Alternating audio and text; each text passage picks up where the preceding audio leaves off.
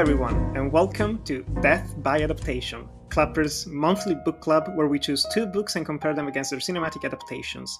And today we have a very special episode because we're doing only one book. We're talking about The Rum Diary by Hunter S. Thompson and comparing it to its 2011 cinematic adaptation. And as always, I am your host, Nicolo Grasso, joined by the lovely Yuan Gledo. And we have a very special guest with us. We have Troy Little, an acclaimed, I'd even say, writer of a comic book writer, graphic novel creator, who has a strong passion for Hunter S. Thompson. He's created a lovely adaptation of Fear and Loathing in Las Vegas. And thank you very much for joining us, Troy. How are you doing? Doing well and super happy to be here.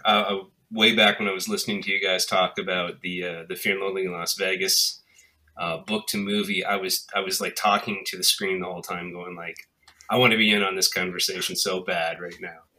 You guys get it, and you guys had the understanding of Hunter Thompson, his kind of background, and it was just interesting. Like I so bad wanted to be in that conversation with you guys. Yeah, I'm so happy to have you here, and it's one of those. It's going to be one of many interesting, special, weird episodes we're going to be doing this year. We have some plans in the work, Ewan and I. But by the way, Ewan, how are you doing? Yeah, I'm sorry. I'm trying your glasses on. I got new glasses and I still can't see anything, so it doesn't matter. But yeah, I'm doing well. I'm all over the place as usual. Yeah, good. I've not fumbled anything this year, so I mean, we're 6 days into the year. There's still time, but so far so good. Yeah. It's never too late for things to get worse, honestly. But I think like that state of mind is the best state of mind to approach an Hunter S. Thompson story. But before we dive into the book, The Rum Diary, I'm just curious, Troy, since we've already talked about Hunter S. Thompson, me and you, and I know Ewan has a longer history with him than I do. But where did you discover his love? Where did all of that start? I'm curious to know a bit more. What led you to make Fear and Loathing in Las Vegas as a graphic novel? I think probably before I knew who Hunter S. Thompson was, I was a fan of Ralph Steadman. And I think he kind of led me into around a lot of things like I would just recognize his artwork. So like, oh, what's this Withnail and I movie? You know, it has Ralph Steadman artwork on it, and all these other books that had his artwork on it. And I would keep seeing this odd character with a cigarette on a stick, weird aviation glasses and a bucket hat. Somewhere along the line, I put two and two together, found out who Hunter S. Thompson was. And I think I was reading the book, maybe seeing the movie probably around a similar time. And I was hooked like right away. Just really enjoyed kind of the ride that Terry Gilliam took me on with that. And I got right into like listening to the audiobook versions of it, the audio plays, reading the book, and kind of just devouring a lot of Hunter S. Thompson stuff from there. Really enjoyed The Curse of Lono and some other books like that, and started delving back into Hell's Angels and some of his earlier things. So I don't know where it came out of, like the blue one day. I was working as a writer and artist on the Powerpuff Girls comic for IDW Publishing, and submitting pages and just getting an email back saying, you know, stuff's looking great, all good. By the way, would you be interested in doing a pitch for Fear and Loathing in Las Vegas adaptation? Which seems like the most abstract and left field thing for someone working on the Powerpuff Girls to be offered. Yeah. But of course, it could just be one of my favorite books of all time at that point. So I wanted to say yes immediately, and then had nothing but self-doubt and crippling anxiety about the whole project, thinking there's no way I can do justice to this book. The one thing that kind of kept me on task with the project was that if I don't do it, somebody else is going to do it who isn't going to love it as much as me. And so even my worst shot at it will at least have a heart, I hope. So I put in a pitch, and 2 days later they said, you're off Powerpuff Girls. You're doing Fear and Loathing in Las Vegas adaptation for the next year and a half. Wow.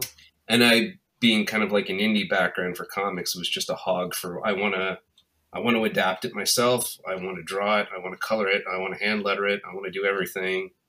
And they basically trusted me to not screw it up. which was basically my goal from the get go of this project, was don't screw it up. So I started working on it for a while. They eventually announced it, and it was the first time I'd ever seen hate mail and vitriol for me online. Of the online community of Hunter Thompson can be fairly rabid. So it was break his hands and who is this guy? He's not Ralph Steadman, all that sort of thing. But the like one no pressure thing, that way. Yeah, no pressure at all. So I did my best. I put out what I thought was hopefully a companion piece somewhere that met between what the book offered and what the film gave you, as a third version of it that didn't really just copy the film, but also could give an introduction more akin to the novel, I guess, than the film did. And which was one of the great compliments I got from it, was people said they'd read the graphic novel and felt that was way more how I imagined the book in my head than watching the Gilliam film. So that was a good compliment for me to kind of find that. I won over a few journalists who hated, the idea of anybody adapting Hunter Thompson. They give a big caveat review of the book saying, I'm a journalist because, Hunter Thompson got me into it. And who is this guy? But it's actually pretty good. So if I went over the journalist, I figure I did all right, as best as anyone could possibly do it. I have to agree with them. It's a joy to read, especially reading it right after reading the novel for the first time. It's such a breezy read. It feels like reading the novel all over again, but in the best way possible. Especially after watching the movie, which we talked about. We enjoy it, but we're not the biggest fans of. And it's honestly, to anyone listening, I highly recommend it. We're going to be putting links in the descriptions if you're on Spotify, iTunes, like links to where to find all of Troy's stuff and links to the graphic novel, because honestly, it's worth it. It's really, really worth it.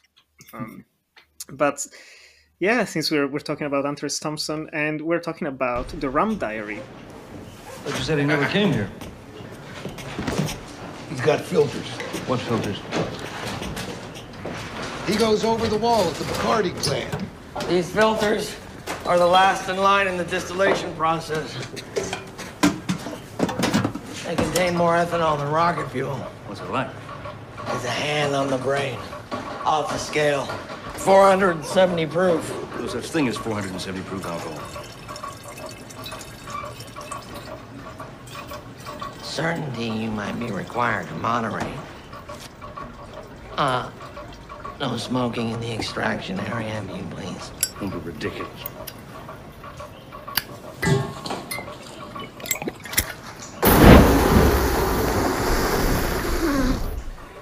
The book Rum Diary has an interesting origin because it's connected to the movie, because our good friend Johnny Depp was working with Hunter S. Thompson in the late 90s, preparing his character and everything for Fear and Loathing in Las Vegas. And inside his house, he found like old manuscripts of his work. And among those, he found Hunter S. Thompson's first novel, The Rum Diary, which he wrote in 1961. And, Hunter S. Thompson wasn't a big fan of the novel, apparently. He just put it in the shelf for a good reason. But then he said, you know what, like, for money, I'll publish it. Why not? Everyone's interested in my work again. I just publish it. And it came out, I think, the same year as the film in 1998. And The Rum Diary is a fascinating read, to say the least. And the most interesting thing about it is that it is Hunter S. Thompson's first novel. Like, you're seeing him, like, you see fragments of what's going to fully develop into his style of gonzo journalism and all that. But this is a proper fiction story set in Puerto Rico, where Hunter S. Thompson actually did work in 1960 when he was only like 21. And it's semi-autobiographical, but it's way more fictional than something like Hell's Angels or Fear and Loathing, which are borderline autobiographical. So I'm just curious, how do you two feel about the novel of The Rum Diary? Why don't we start with you, Troy? I remember buying Rum Diary when it first came out. I was kind of excited to wow, early work of Hunter Thompson, new book. This is great. It was just at the time I was kind of really at my apex of being just devouring a lot of his books. And my first impression when I was reading it was, this isn't very good. I was a little disappointed, I think, maybe with the, I came at it from the Fear and Loathing, the Hells Angels kind of thing like that. And so I'm going back and not finding kind of the stuff that I wanted to find in it at the time. So for me, having the opportunity to go back and reread it now with maybe a little bit more time with Hunter Thompson, time with the book, time with the story was actually really good. I enjoyed it much more the second time around. I think knowing a lot more about Hunter himself, his life, helped kind of put more of a context into the period and the story itself for me. Yeah.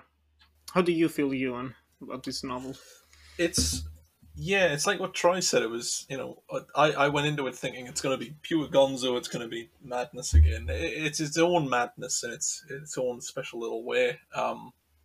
It's a lot more reined in than I was thinking it would be, which isn't a bad thing. I think in the grand scheme of things, sort of in the longevity of what Rum Diaries sort of meant to propose, it's not a bad thing that it's not crazy and demented. But I feel like it's more grounded, and because it's more grounded, it gets a nice perception of what journalism was at the time and sort of how it's evolved from there. I mean, I've now started working in journalism, and it's nothing like that, unfortunately. But I wish it was. I wish it was just drinking rum and writing about bowling alleys, because that does sound quite nice.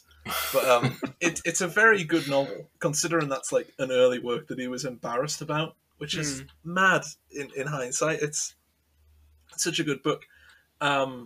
It's definitely not sort of, it's not Fear and Loathing in Las Vegas. It's not even Fear and Loathing in the Campaign Trail, but it is very good. And I think it's at a point where we're always sort of hanging around waiting for more Hunter Thompson work to release or leak. Like, I don't know when Prince Jellyfish is coming out, but it might. Someday. Fingers crossed, yeah. But until then, we've kind of got to just scrabble over the scraps that are left over. Stuff like the Rum Diaries, kind of 215 pages of just absolute gold to big fans of Hunter Thompson. And it is really good. It's very enjoyable. I think that's where my second read through definitely helped kind of like know my expectations. Because my expectations were, the high watermarks of some of his books and stuff. To go back to something you wrote when he was 21 as a struggling fiction author, he couldn't get it published at the time. I think he had like at least 7 rejections and stuff before he had to go and steal the manuscript back. So yeah, it definitely reads as like an early novel, but you can see so many little gems and nuggets of what's to come with it. I also wonder too, I watched a little 30-minute documentary on the Rum Diary when they're trying to publish it with Simon & Schuster, how much editing after the fact went into it. Because I could see him speaking with the editors, trying not to get too much of the later Hunter Thompson's voice into the earlier work. But there was an editorial pass put on it. It wasn't just published straight from the original manuscript, too. Yeah, that's understandable. And I have to agree. Again, he has a very interesting style of writing, and it is in its infancy in this novel. But I would say, if not necessarily a problem, but it has a lot of tonal shifts that took me off guard multiple times. And I think the first one was in the opening when he's on the plane. He's like boarding the plane to go to Puerto Rico, and he's sitting down in his aisle, and there's the man behind him is just choking. The old man is just hitting him and stuff. I was like, this is straight out of Fear and Loathing. Like it felt like I was going to be reading something like that, but then it does change. It's a very relaxed novel. Like there's not much going on by design on purpose, of just this man is a journalist. He starts writing in this very down on its luck newspaper, and it was oddly comforting, because it's primarily about him interacting with the people of Puerto Rico, interacting with his fellow journalists, who are a whole bunch of different characters. Like so many of them are memorable for their own different quirks and reasons. And Hunter S. Thompson just brings them to life in such a vivid way. I wouldn't be shocked if he actually did straight up like take occasions, like events that actually happened to him during the 1960 time in Puerto Rico. It's it's incredible. And I think if I have a big problem with the story, which kept me from fully getting invested in it, I think it's the entire relationship with Paul Kemp, the protagonist, and Chenault, the lady that he sees on the plane, and then she's actually the girlfriend of another journalist that he's working with. That whole story, which we're going to be talking a bit more about when we go into the film, that whole narrative was just weird, fascinating, even very erotic, very sensual, but also doesn't have that much to do with the whole journalist angle. I found those moments where we're inside the newspaper and we're following the people around us. They're trying to write the articles, and they spend time at Al's drinking rum and eating like 4 hamburgers, 2 hamburgers, and it's just so much hamburgers. But it's, yeah, there's a lot going on. At the same time, there's not a lot. It's a very uneven novel, but like you guys said, it's very enjoyable. Like, I read it in less than a week, which is always a good thing for my standards. And I need to read more Hunter S. Thompson now. It's very light on plot. It's more you're on the journey again with him, and this is what happened, as opposed to actually having a real definitive narrative string that you're following. Yeah, and even the themes that he tackles, that's what blows me away. Is just thinking he was 21 when he wrote this, and he's already thinking about like not being enough in life. I'm gonna grow old without having actually accomplished anything. Just all fear of growing old and going over the hill, quote unquote. Eve was very mature for his age, and I think everything that he lived through must have changed him so much. Like so much to actually end up writing something like this. And that's what carries the entire story as well. It's this need to just prove himself as a journalist, as a writer. You can feel it in the words as well, which again, edited or not edited, it'd be interesting to read the actual manuscript, how much was changed in terms of words, in terms of structure. Maybe they cut some things off. I can see this being like very bloated and meandering even more than it already is. But yeah, bless him. I thought it was interesting when I was reading it, and Paul Kemp's character was speaking about his age. He's at the bar drinking rum, as he is wont to do through the book, and thinking about his age and how over the hill he is and tired and achy he is at 31. And I was thinking, wait, how old was he when he wrote this book? So I looked up, and he was about 21, 22 when he wrote the book. Like, wow, he's really projecting 31 as being this ancient over-the-hill thing, and me being on the cusp of 50-ish now here, I'm thinking, 31? Oh, my God. It's no idea. Yeah. Well, it's a third of your life at that point, so it's a lot, you know. It's like, 10 years from now. I read it on my birthday, and I just turned 22, and I felt kind of old, and I was like, oh, no, what have I done? Oh, it's terrible. And it is amazing that he sort of matured at that level of that age, and it was so quick. And my God, he writes like someone with so much experience, and that probably has the benefit of the hindsight of he's gone back to edit it. But at the very fundamental core, there is a genuine knowledge of journalism at such a young age from Thompson. If he was writing for the San Juan Star that early on, and he's getting to know all these characters and he's embedding them in this book, it's just, he must have been adapting to it so quickly, and that kind of shines through with the Rum Diary. And I think that's why you've got a really nice foundation of this is what journalism is in the 60s on an island far away from his hometown. And then around that, you've got all these wacky characters, essentially, that he's probably embellished and blown out of proportion to what they really were. But it's scary to think that they were actual characters anyways, because even from a reserve standpoint, they're insane. Yes. Yeah. And I found it interesting with, like, because he has that kind of ugly American kind of injecting himself where he's projecting everyone else as being worse than they're actually behaving, you know? Yeah, absolutely. Yeah. It's such a funny contrast, and they're just being complete degenerates and awful to everyone, and then accusing everyone of being worse than they are. Yeah, there's definitely a way to read the portrayal of Puerto Rico's negative. One could easily say that, like, oh, it's not the most endearing portrait of Puerto Ricans in one way. But then, like you just mentioned, you have to remember, like, these Americans are treating everyone like absolute shit. Like they're acting like they're owning everything. You have not only the journalists just invading people's lives and constantly demanding an endless amount of rum and burgers for possibly no money at all, but you also have a whole subplot about a politician who's trying to build more hotels and casinos on the island. There's like you do feel that claustrophobia that the people of San Juan were feeling, or at least the fictional people of San Juan, of just this lovely, beautiful green island where they're just living their life and they get invaded by these tourists and by these journalists, by these rich men who are slowly starting to tear everything down.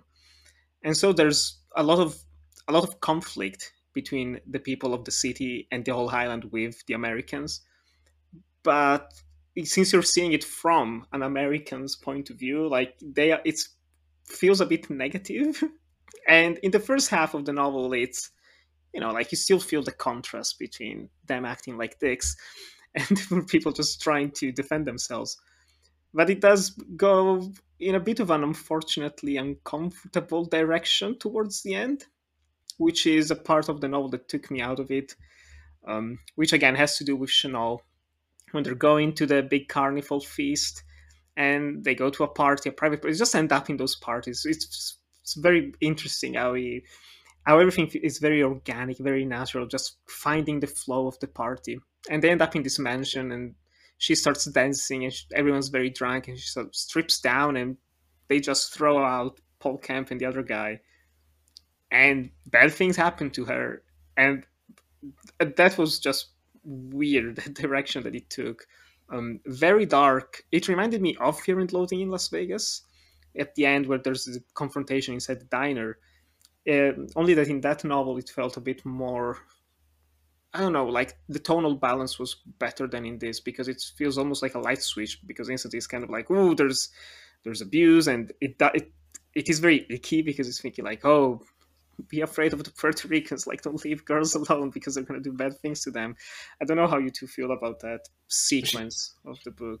She wasn't treated well by the Americans either. No, Joseph would be smacking her around a bunch, and she was an enigmatic character to kind of show up and having her own story go on, but very much like Paul Kemp is kind of just leeching off the backs of other people in some ways for whatever she's trying to get out of the story. It was very unclear, I guess. Yeah, I like the. There's a really telling sequence I felt early on where he was reviewing, I guess, one of the other journalists' story on. He was trying to do an expose on why Puerto Ricans would be leaving en masse, and they didn't have really big, complicated reasons, And there's really something interesting to that. Why am I here, Paul Kemp? So it's not very complicated reasons either. Everybody's trying to go somewhere. And it isn't a clear-cut thing. But I felt there was a very telling moment in that sequence. I can't quite put my finger on it yet, like what exactly it was trying to say, but I remember it standing out to me. I wish I had more to say on that. Yeah, I think that's probably my highlight of the whole novel. Not only that, just the fact that the editor of the newspaper is trying to cut the article down. Just, it's too long. We cannot run stereo. It's not going to be super long. So just cut it down. And Paul Kemp in the end decides to just leave it as it is. I think that's it. It's the very truth. Very banal, but it's, yes. Yeah. It's the truth of what's happening, and it's not exciting. It isn't pretty. It isn't going to bring tourists down here. It isn't really going to explain anything. But it is what it is, and it's the truth. And the fact that the guy wouldn't run that as it was a very people don't want to read it. People don't want to read that. Yeah. It does feel like a precursor to what he's going to be writing about when he goes back to America, when he becomes a journalist, just trying to find the American dream and why people do what they do. And it's so good. It's so good. And yeah, she's a. I wish there was more to her, because like you said, just she has a dark past. She just decided to move to Puerto Rico as well to just find some meaning in life, just to find something, a better future. And yeah, it's a character that could have been way more developed because she does get a lot of abuse. Just so treated almost like, yeah, like a sex object throughout. Punched constantly by her fiance, by her boyfriend. Um, that has, yeah, I don't know. I don't know. Just that character. Come on, I was so conflicted with it. And pretty much the only female in the whole book too, surrounded by all these basically savage men. True. You know, so she was definitely the focal point of everyone's either attention or affection or lust, and Yes. was passed around as such. You know. It does a lot to highlight the sort of the Western caricatures Thompson's trying to present in the press, but there's surely a better way to do it than what he does. I mean, it works to an extent where you've got all these press journalists running around, and they're all horrible people, and you kind of get a feeling for it, and you see why. It's just that the best moments come from, you know, when the three of them are thrown into prison, they're on bail.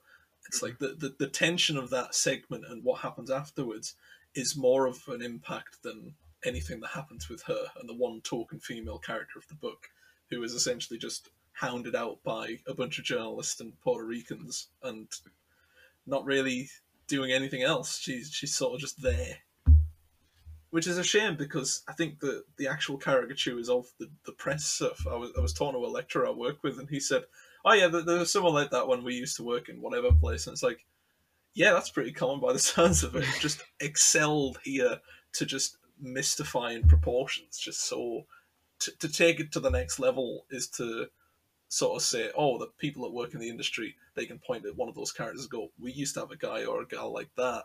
But to the point where it's at least distant, because nobody in their right mind would ever act like anybody in this book.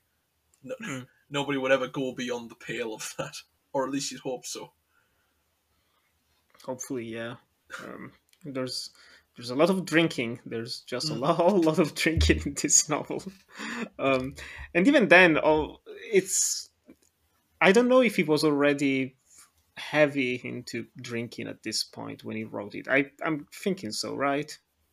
Like 1961. I would think so. I can't remember who wrote it, but there was a biography on his work, and I'm pretty sure he started in like the late 50s, something around then.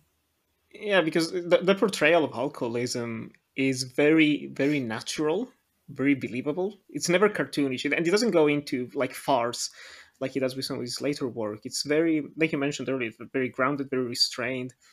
It's just the fact that like on almost every scene, whenever they get a chance, just pop up with a bottle of rum. It's like, oh, you have to go to that place where they sell you a whole bottle for like $2, and if you go here, it's like 3 glasses for one. It's just this constant drinking, just binge drinking, for almost no reason at all, because there's not much else to do on this island. They're always struggling to do anything. They're barely working because all of the stories are just puff pieces. Mm-hmm. The journal is struggling to actually survive, to make ends meet. You have this horrible editor who's just doing everything he can to not pay his workers. It's kind of like England, really. Just all of it. You're living it right now, the modern version. I live the dream. I get up, I have a nice big swig of vodka, I sit down at my desk, and then I write for 8 to 17 hours. Jeez. Be the Orange Pico Diaries, wouldn't it? I think, to be fair, it's like from the people I've worked with, that sort of drinking culture in journalism is kind of accurate, where it's... I remember in my first year at university, our law lecturer said to us, journalists don't mind where they work as long as they're paid enough for a pint.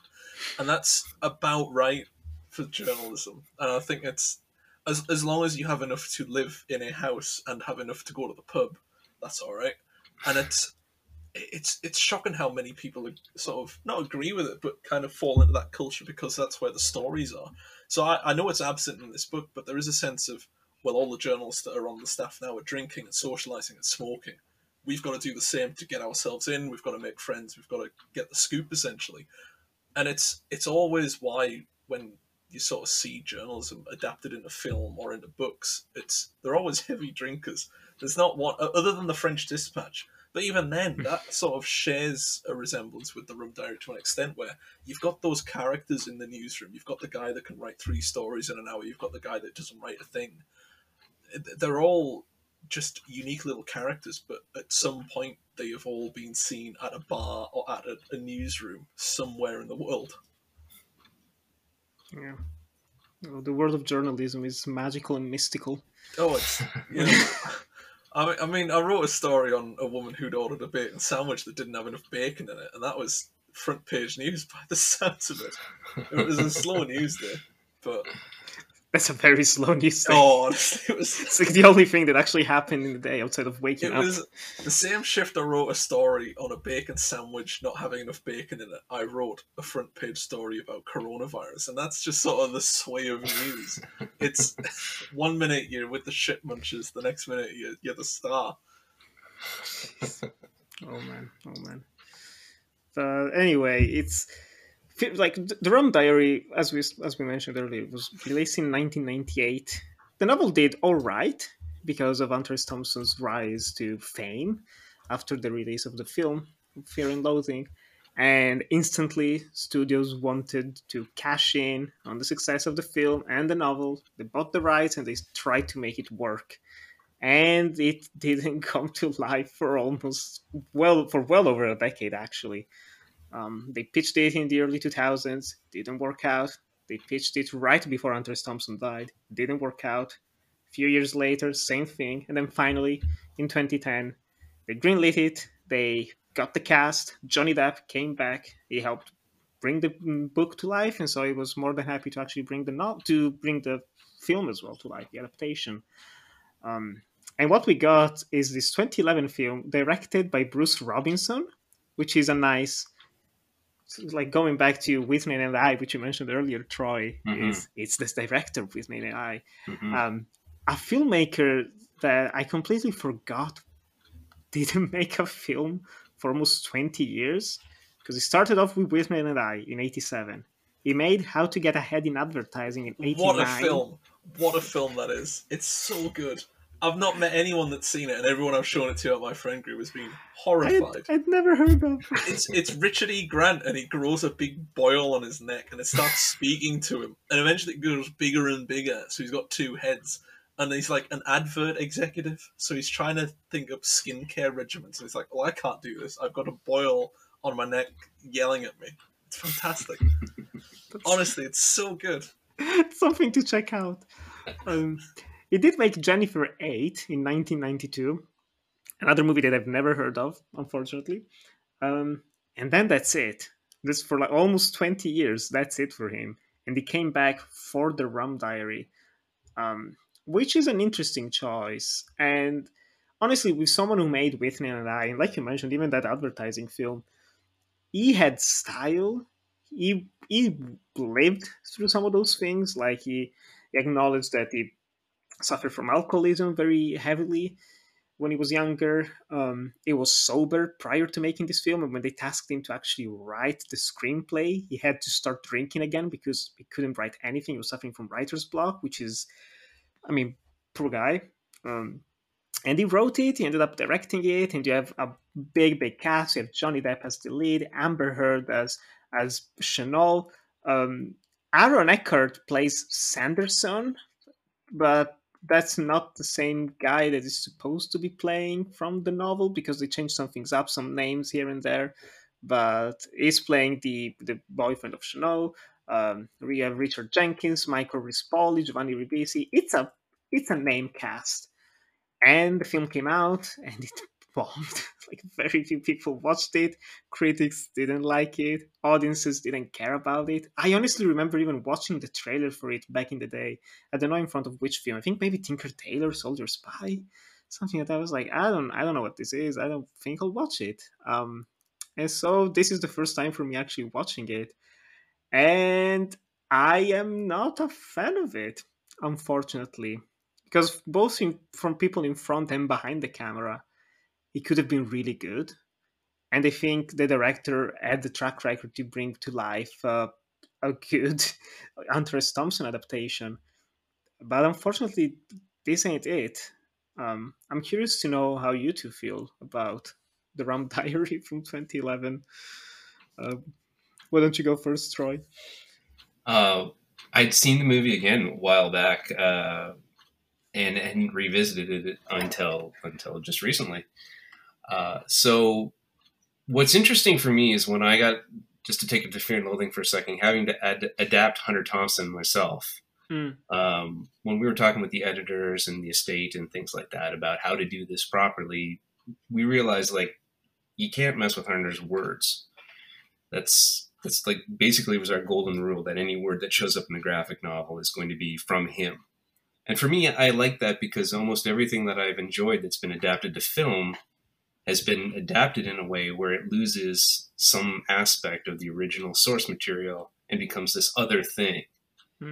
And so for me, having been like lukewarm on the Rum Diary novel and rewatching the movie following that up, I actually thought it elevated it. I thought it was better in some ways than the book. What Bruce kind of brought to it had, I think, the knowledge of like Hunter Thompson's life to kind of pepper in there. I'd seen an interview with him talking about how he'd read the book 2 or 3 times. He was unaware of it until Johnny Depp kind of forced him to read it.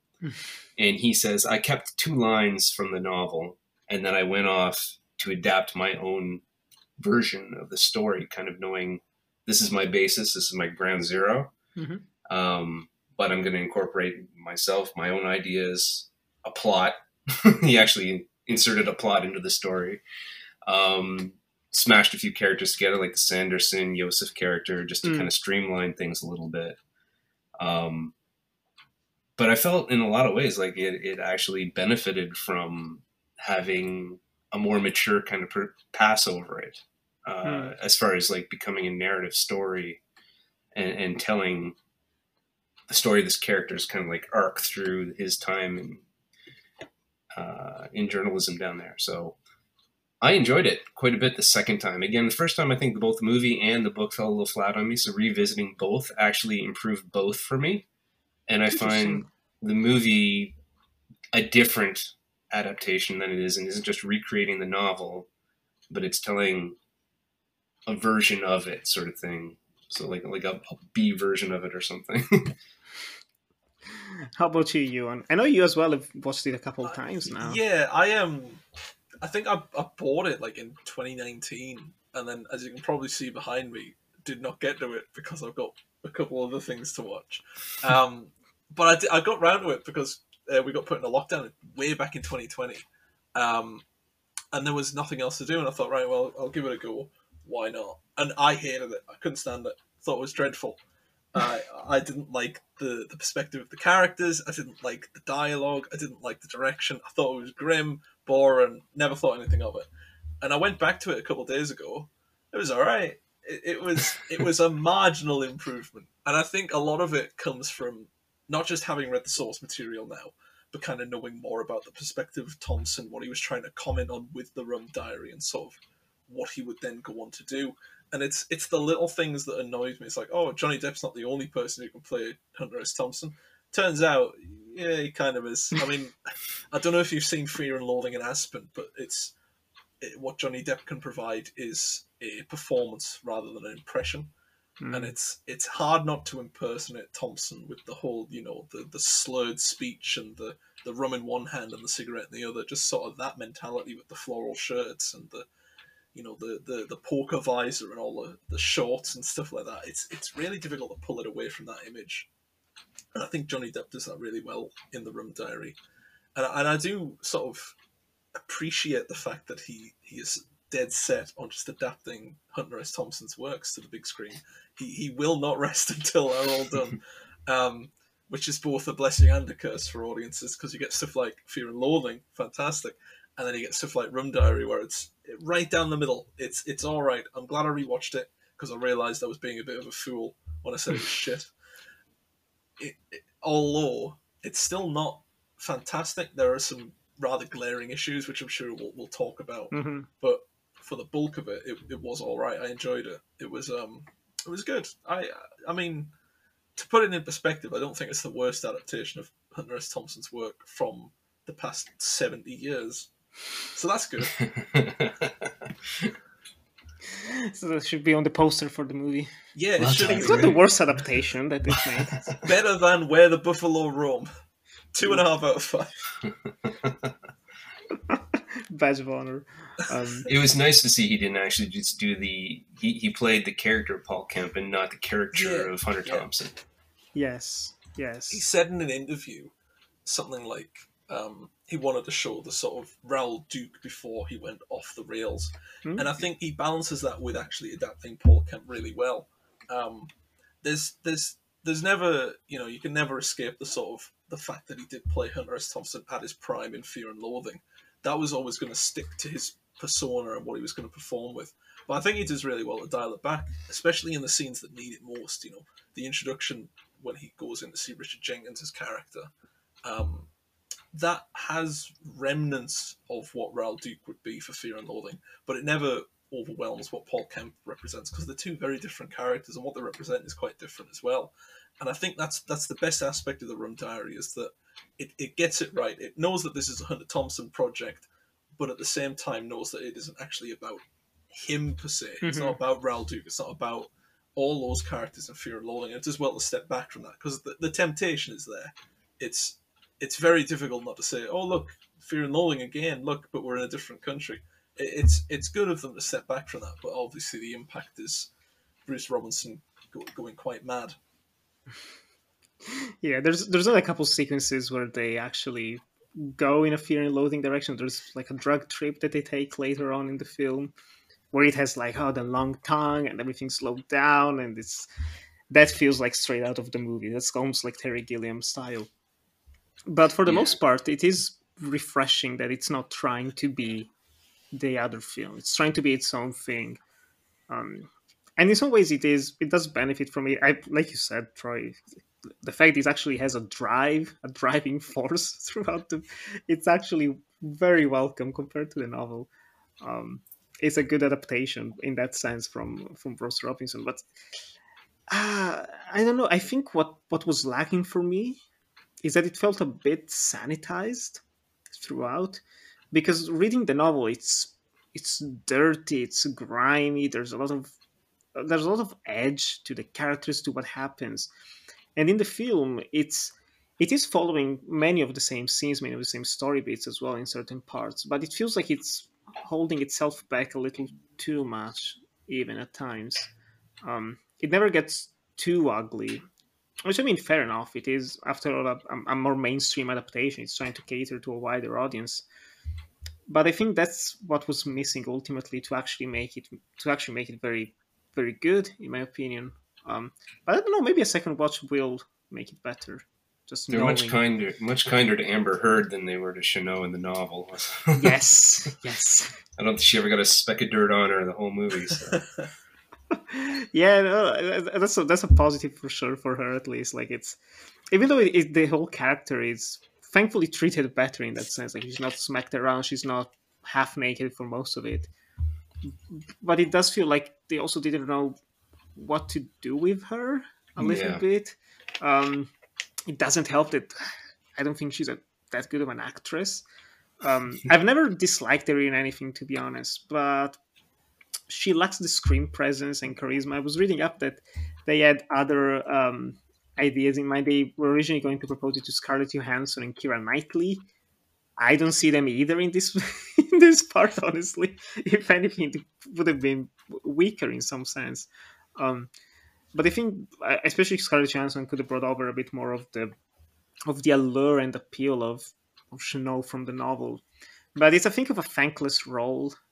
She does what she can, so I don't blame her. I honestly don't blame her. I think the highlight for me of the cast is Michael Rispoli as Bob Sala, the photographer. I think he's great in this film. He was excellent. He took that character. I believed, 100% that's how he lives. That's who he is. He's not playing a role.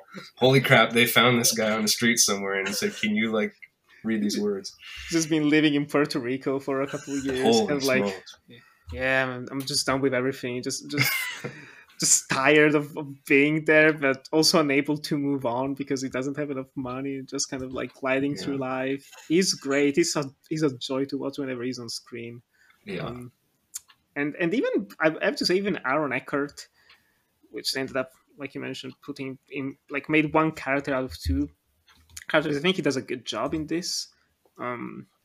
Probably not as conniving and manipulative as the book version, but he does a decent job. And I think if anything, probably the cast is what elevates this film ultimately, because different actors in different roles could have easily brought it down. Richard Jenkins is also very fun. I love the guy, and seeing him with his toupee, like, wig on top of his head. I feel like Giovanni Ribisi really took the Moberg in his own direction. Like, I didn't. Yes. That's not how I imagined that in the book when I was reading the character. That's just the look of him in this film. It's like Giovanni Ribisi is always underrated. I think, like, we seldom see him anymore in movies. I think it just pops up here and there. Yeah, there was a time he was everywhere, and then I forgot. Yeah. I forgot about him, and then this movie is like, wait, I know him. I remember him. He was everywhere at one time. He was in Ted, and then he did Ted 2, and then he did A Million Ways to Die in the West. It's like, what are you doing here? Go away. And then he just dropped out of everything. He's going to be in all those Avatar sequels, though. Great. He did a film called A Million Little Pieces, which was all right. It's strange. It's like you both said there. It's sort of, he was a big thing for a while, and then kind of just petered out. He was in Selma. He was in Meadowland. And I don't know what happened to him though. He's a certainly great actor, but I think for the Rum Diary as well, it's an odd one. I don't mind him in this. When you're introduced to him at the bar, and he kind of just staggers out, and it's like the man can't write because he's always drunk. If he stops drinking, he'll essentially just die. It's like, yeah, it's that's the right level of sort of comical, but there's a real serious twist that you can implement later on if you need to. And I think a lot of the characters have that, like Bob Sala. An incredible performance, but then you kind of look at the heartbreak of that character as he was probably a decent journalist that has been stuck here for so long that he's given up. And it's so easy to sort of reflect on that as, yeah, can't blame him. And it's a lot of it comes down to sort of the performance of an individual in this film. It's whether this person's good or that person's good. And when they're all together, sometimes it feels a bit off. Sometimes it's not quite where it should be. The big finale where they're all together at the end and then they all go off in their separate ways. It doesn't really feel like it has that much, not emotional impact to it, but it doesn't feel right for the way Robinson's written this story. It's a very hopeful and optimistic way to end the story, because in their novel of the Rum Diary, like, you get to the end where basically everything's gone to absolute shit. Like, the editor has died of a heart attack after this. They tried to kill him because he closed down the office and paid no one. Everyone's trying to leave the island because they're gonna probably be arrested for attempted murder. And Paul Kempf is just done with everything. He's done with Chanel. He's probably going to start a new life going back to New York, but there doesn't seem to be a light at the end of the tunnel. It's a very dark, bleak ending. It's just an escape. Yeah. Yes. Everyone like, escape. Pretty much. Just escaping. And yeah, and what's bittersweet especially is the fact that they went to Puerto Rico trying to have a new life and like, start a job at this newspaper and let's see what happens next. And what happens next is nothing. Like, they're back to step one, only with a worse liver due to all the rum. That kind of scares me as well. I've read this as a point, like, in about 6 months I'm moving, and it's for that exact reason, is to sort of start afresh. And it wasn't until I finished Rum Diary it's like, I'm just scratch square one. That's it, starting at ground zero. And it's like, oh right, okay, well, it's worked out well for this lot, so we'll see how that goes.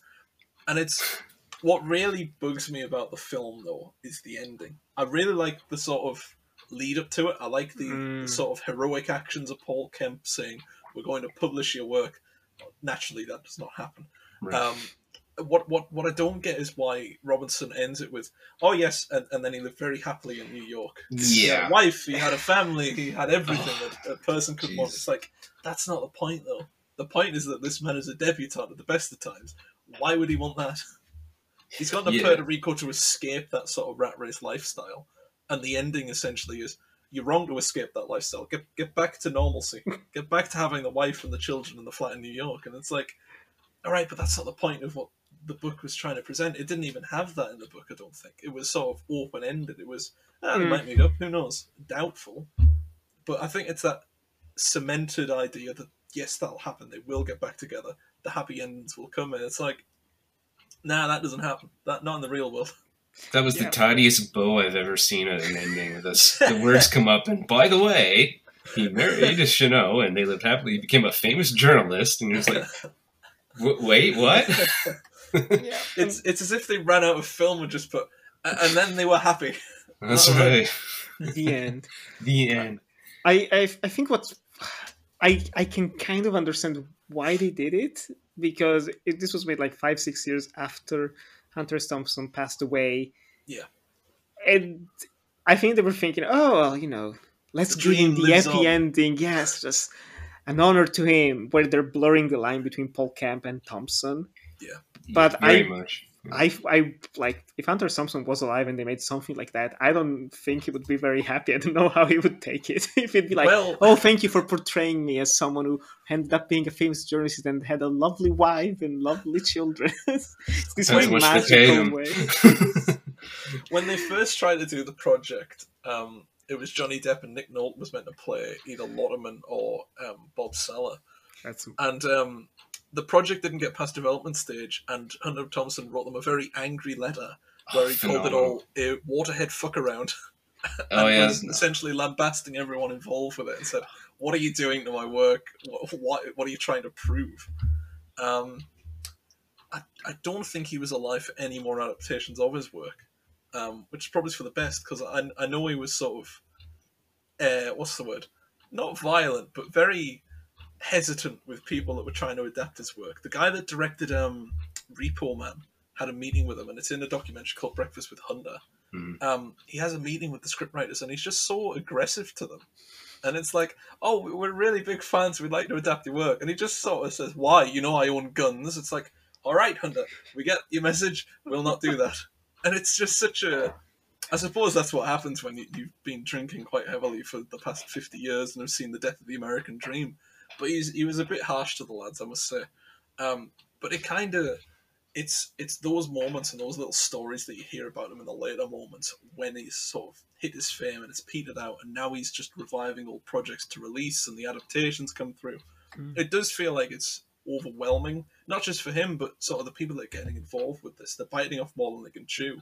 And I think that's the issue Bruce Robinson has, is that he goes into the Hunter Thompson project, he goes into the big circus. I've got writer's block, what should I do? Well, I'll think like Hunter. And he starts drinking really heavily. And the output is essentially a film that is quite messy. It's a good messy. It's really interesting. But it's that ending, where that comes from. That to me, that ending is that'll do. Sign it off, get it sent out. We've got to start filming now. Rather than well, let's think this through. What should the ending actually mean for these characters? Because it's, if you think about any of the Hunter S. Thompson work, even if it's just a short article or if it's one of his big compendiums, none of them ended with that idea that he's quite happy. He probably won't. Yeah, if anything, it's the opposite. Yeah. Yeah, that letter, I heard somebody reading the letter, and Hunter's just in the background laughing as it's being read out, like, totally ripping the producers apart. He's like, make this damn movie, God damn it. And, but I remember thinking that too. I was watching one of those documentaries when they were speaking about adapting the Fear and Loathing, the wave scene as an animated sequence, and he lost his marbles over the idea that you were going to turn it into a fucking Mickey Mouse cartoon. And then here I am making a cartoon graphic novel about it. So when people have asked me, what would Thompson think about this idea of you doing a graphic novel of his work? And he's gonna haunt me. He's gonna hate it. You know, like no illusions whatsoever. Oh, what a legend! Yeah, It's. I mean, me and my friends used to just kind of we'd get drunk and we'd just talk about random stuff. And my favorite topic of conversation was the many antics of Hunter S. Thompson, and we would always talk about the Jack Nicholson incident where he put a deer carcass on his porch or something and set off a pig alarm and a light, and it flashed into his house, and it was Jack Nicholson's birthday. And he was quite scared and thought he was getting attacked. So he and his daughters ran into the basement and hid. And then Hunter Thompson knocked on the door and said, "Happy birthday." It's just it's why I don't have any trouble believing Fear and Loathing. It's why I don't have any trouble believing the Rum Diaries, because the man was very much insane, like probably clinically, and Yeah. it's the fact that he did these things all the time, not to write about them, but because he found that entertaining. I mean, it's like there's all that footage of Fear and Loathing on the road, and it's where the BBC took him back to Las Vegas, and he sat in the back of a car driven by the BBC, just necking cans of beer. And they're like, "Oh, does this bring back many memories?" It's like, "Yes," and then he just necks another beer. It's like, all right, I see you're enjoying yourself, and it's the fact that there's so much archive footage now of Hunter S. Thompson doing insane things. And I feel like that's him trying to live up to the sort of persona he became. I know there's a scene where, I think it's at the start of that Breakfast at Hunter documentary, or maybe the Gonzo one, he walks into the editor's office of the Rolling Stone with a fire extinguisher and just starts spraying him with it. And it's like, all right, well, it's funny, but what's the reasoning behind that? Is it because he's just trying to live up to that whole Gonzo thing that he built himself into, or has he actually just snapped? Yeah, I think a lot of it was embodying the character. He's got a camera on him, and I think many, many times you've seen him trying to do a legitimate talk at somewhere, and everyone's just, shouting, gutting acid, like they're just playing into the character of him, where he can almost like not even discuss anything seriously. They're not here for the journalism side of his reporting and his writing, as they are as for the spectacle and the character and the drugs and all that. It's a shame as well, because he even before the sort of Gonzo stuff, he was a very good journalist. It's what are they called? The Gonzo Diaries or something. The 4 compendium pieces that go along with his work. The second one is just his really early work, where he was a travel writer and a sport reporter, and it's genuinely just solid journalism. It's very well researched, and he knows what he's talking about. It's the sport articles he did in the sort of the first compendium. The name escapes me. I think it's the Hunt for the Great White Shark, something along those lines. He was a genuinely good journalist, and it's good that he found this strange niche that he could capitalize off of. But as I'm sure we've all know, it sort of burnt him out essentially by the end of the 70s. Mm-hmm. Yeah, he got too big for his own good. That's the side effect of success. Yeah, he was on Charlie Rose.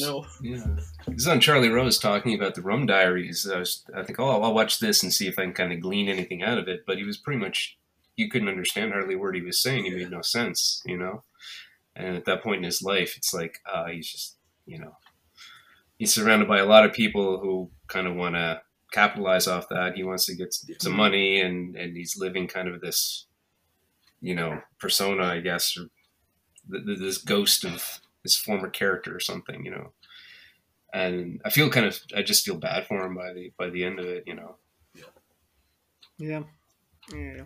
It's kind of tragic. It's like the guy was very smart, and you sort of see that in the Rum Diary. It's this great analysis of what was essentially the fragmented beginnings of great journalism, and it's sort of the push that people would put themselves through to get there. It's that breakdown of Western journalists thinking that they can go somewhere and make something huge and successful, realizing they can't do it, and just sort of backing out, leaving the mess for others. And it's a lot of that is shown with Lotterman, who is in the book just a sniveling coward essentially, but in the film is more or less there for comic relief until the very end when he's necessary.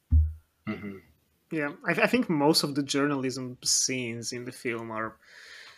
I don't want to say they feel like an afterthought, because there are a couple of good moments in there, but I think trying to adapt it into a film where it has like beginning, middle, and end, and the story that audiences can follow nicely. They focus a bit too much on trying to build up the romance between Camp and Chenault, where all of the journalism side of things, it's not nearly as effective as it is in the book. Yeah. And it works when you're looking at it as its own thing. I think it works, but taking it as a like an adaptation of the novel, that part's lacking a bit, which is unfortunate. And it was at the core of Thompson's writing. Yeah. I mean, there's those nice early scenes where Paul Kemp's getting a tour of the office and Richard Jenkins is sort of pointing at whiteboards going, oh, do you know how to write horoscopes? Things like that just thrown out are really good. But it's sort of the meaning behind it and the reasoning behind it that Robinson kind of just leaves out. It's meant more as just an offhand remark rather than something we can focus on, which is kind of like, the Rum Diary, the book, it has that time to focus because it's a book. It doesn't have an hour and 45 and that's the lot. It's very much contained in its own world and you can go back to it and everything like that. And it's where I can appreciate Robinson and the writing he does for this. It's difficult to condense any book, but a book with so much going on and so many characters, it's no wonder he's making Aaron Eckhart play 2 in 1. There's no wonder that people are sidelined. And it's sort of, those misgivings make sense, but to the point where can we forgive them? That's the issue I've got going. Yeah, I think he was trying to insert like a bit of that knowledge of Hunter Thompson becoming the journalist he would become, and you didn't read that necessarily in the novel. So he definitely had that this drive for truth and stuff that Paul Kemp was embodying in the film that I didn't really pick up as clearly, I guess, in the book. Yeah, especially given Duff's performance as well, where he's trying to channel a young Raoul Duke. It's effective. I cannot deny that. It's very effective in that sense, but it could have been a bit more. Even in terms of style, something I really loved Whitney and I watched it a couple of years ago. I think that's a like an iconic film for the UK. I think everyone is seeing it or close to it, but I was almost pretty expecting. I think that's my fault, honestly, for expecting a bit more to be a bit more out there in terms of style of the camera work and the editing. But in that sense, it is an effective adaptation because it does take the style of the novel, which is very meandering, and there's not much going on in terms of excitement. So it just edits it and shoots it in a very simple yet effective way. Nothing that stands out too much. But yeah, I think that's ultimately how I feel about the film. It's all right, and for me, a bit brought down by having read the book right before it. I was kind of like, I wonder if not having read the book, it would have been better or worse. Because judging by you on it, it probably would have been worse at this point. To be fair, I don't trust the thing I said a year ago. So any review I've done from the past year, I'm like, okay, good. After that year, nonsense, dreadful. I've already re-reviewed 2 films this year, and it's because I forgot I'd written things about them. And it's that trajectory that I'm going to have to part ways with. Yeah, I'm curious. Ultimately, do you guys prefer the novel or the film of the Rum Diary? I think I get something out of both of them that's very different from one another. I think Robinson took and made his own kind of version of it, and there's elements to that I can enjoy. I can enjoy that there's a bit more of a plot. It's fairly linear what happens, and can maybe cut out some of the repetition that was in the novel. But the novel also has that early voice that you're reading by the author Hunter Thompson, which is why we're all here. And yet, 2 different very things out of the same thing, in a lot of cases in the past for me, I'd be irritated by that because they're not really doing a good job adapting the thing that I enjoy in the first place. But in this case, I can kind of separate the 2 as 2 different things and enjoy them on their own terms. Yeah. Ewan? I think I have a real soft spot for the book, and I think it's because it's caught me at the right time, where it's essentially about a journalist who has gone to somewhere he doesn't know, lived the high life, realised it's not for him, and then essentially tried to escape. and it's just such a compelling story. And I think it's definitely because I'm working in journalism, and that kind of anything about journalism, whether it's like the French Dispatch or All the President's Men, it kind of just sticks with me to the point where I can follow it a bit, with more entertainment to the sort of deeper parts of it. The newsroom's looking like a mess, and the little flourishes here or there are just really because it's nothing like that at all. And it's nice to have this sort of imagined version of what a newsroom should be like. You've got the men smoking at typewriters and the trilby hats, and they've got press stuck in the side of their hat and stuff. And it's really nice seeing that brought to life because it breaks up the monotony of what it actually is. I think it's, for the book, for me, it's odd because I wasn't born in the 1960s, but I felt oddly nostalgic for the area and for the people and for that brand of journalism, for that sort of nose to the grindstone. You're fighting against the system that's trying to bash you down, especially since the system is where you're working. There's a sick beauty to it, and I think that's captured really nicely. And it's something I've never had to experience, thankfully. But it does seem like something that's just not magic, because it sounds horrible, but it just truly fascinating. And I think, like you said, Troy, that Robinson does a good job of adapting that, and to the point where he makes it his own thing.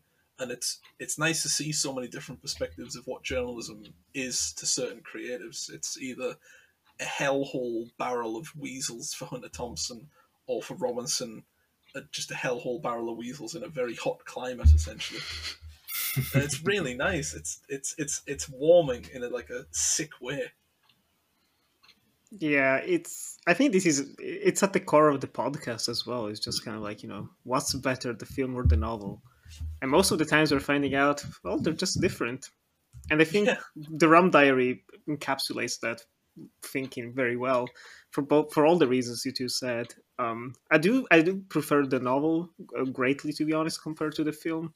Mainly because I just loved getting lost in it. I was just feeling it. I was feeling it on my skin while reading it. I was enjoying spending time with those dirty characters, morally and just physically dirty, getting into all sorts of shenanigans without ever getting excessively cartoonish, which was very, very welcome.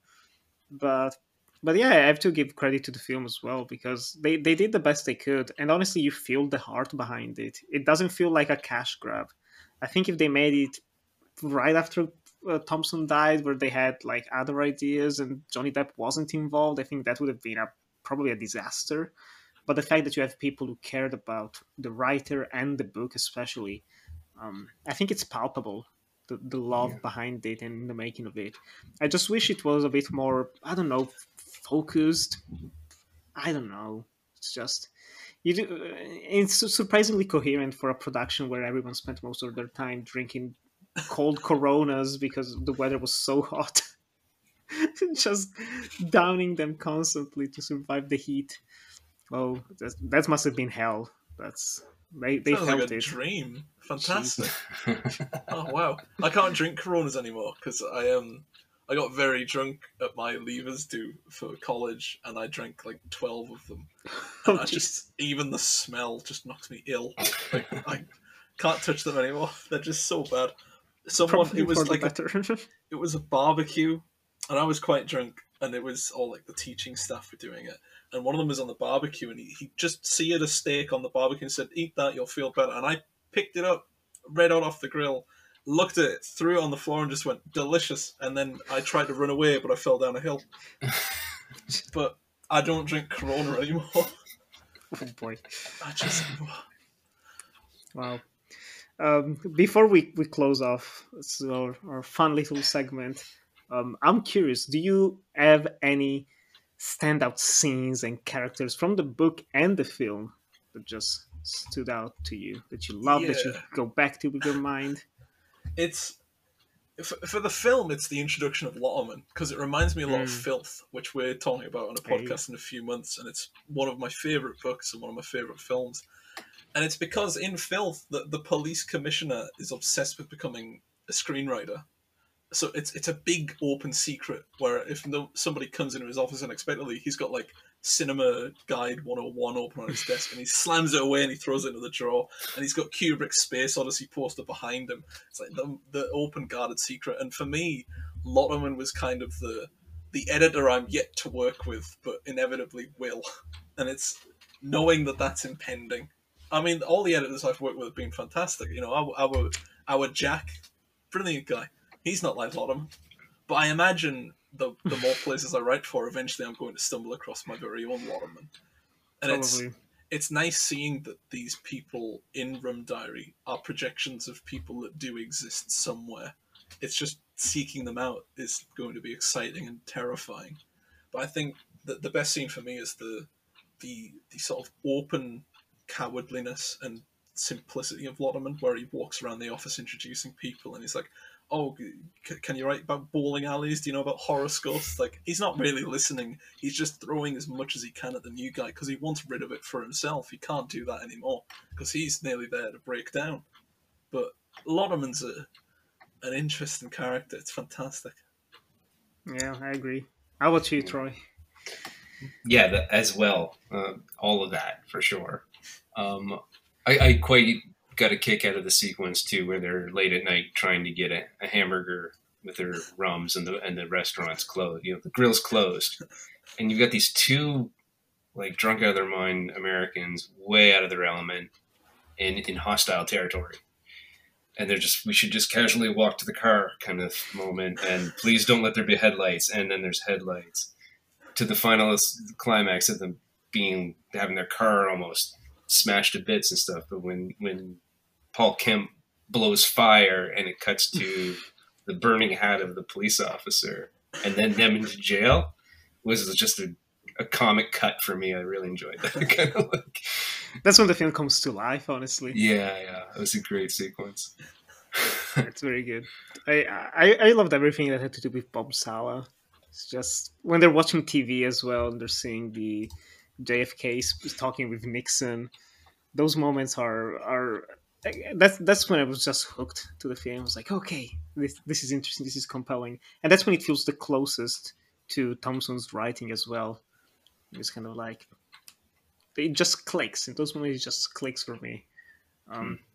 But yeah, there's so many characters in the film, in the book. It's quite the cast, and I think that's ultimately the best testament to Hunter Thompson's writing.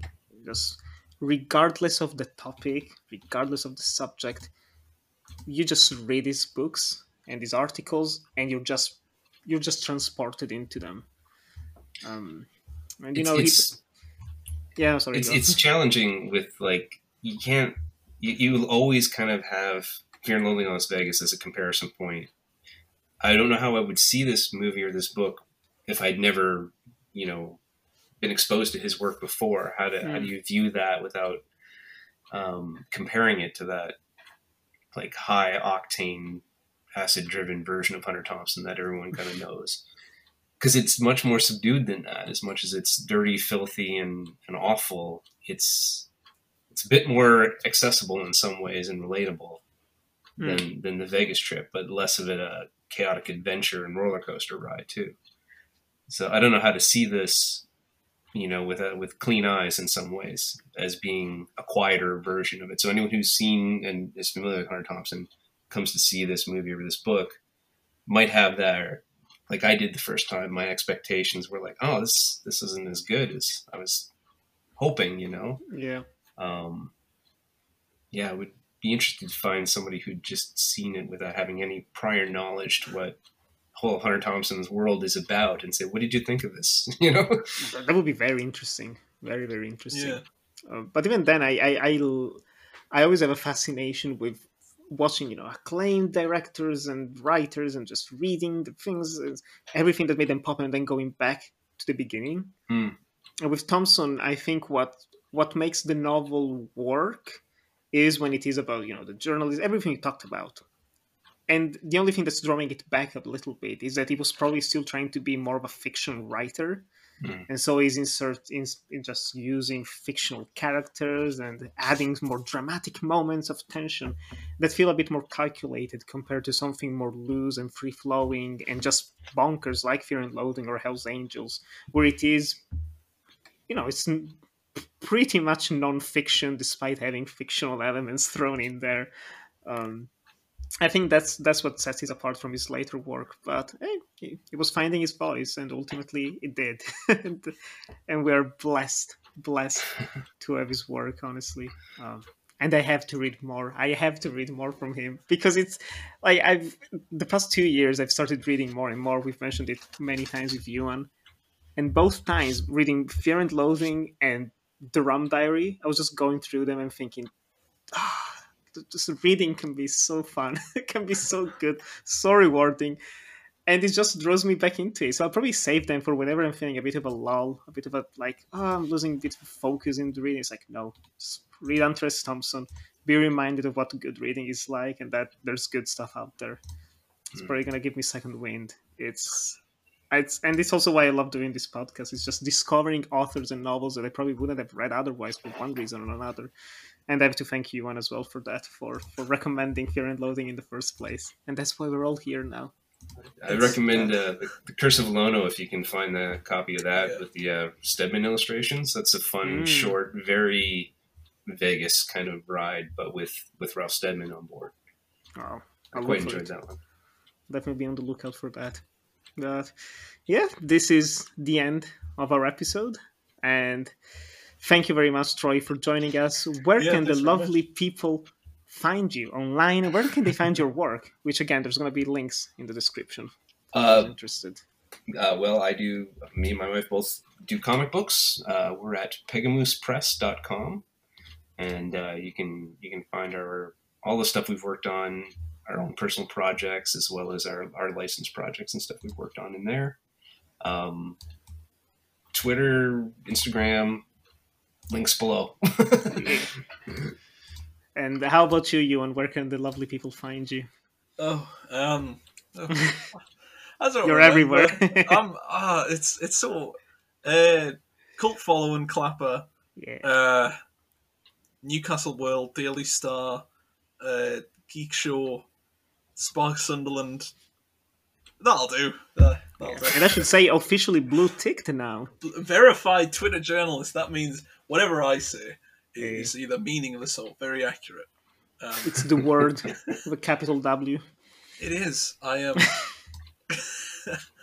I've managed to con my way to a blue tick. It's mad. I shouldn't have one of those. It's a good beginning to 2022. It is. 2022 is my year. Yeah. Probably. We're only 6 days in. Yeah. If not, flee. Yeah, exactly. I'm running away to another part of the country in like 6 months anyway, so if the first 6 months don't go bad, I'll just have 2022.2. I'll be fine. It's the rise and fall. The rise, Hopefully fall, not. Hopefully not, rise jeez. again. The rise of Yuan Bledo. Give it 8 months, I'll be like just eating hamburgers in Hull, sort of just sat on the marina with nothing else to do. That's the dream. Brilliant. That's the dream. And a drink and a glass of rum in the other Get your hand. taste for Corona back. Oh, no. I found a very nice rum. It's called Dom Punch. It's very nice. Tastes a bit like licorice. I had the bottle. Lovely. Oh, it's delicious.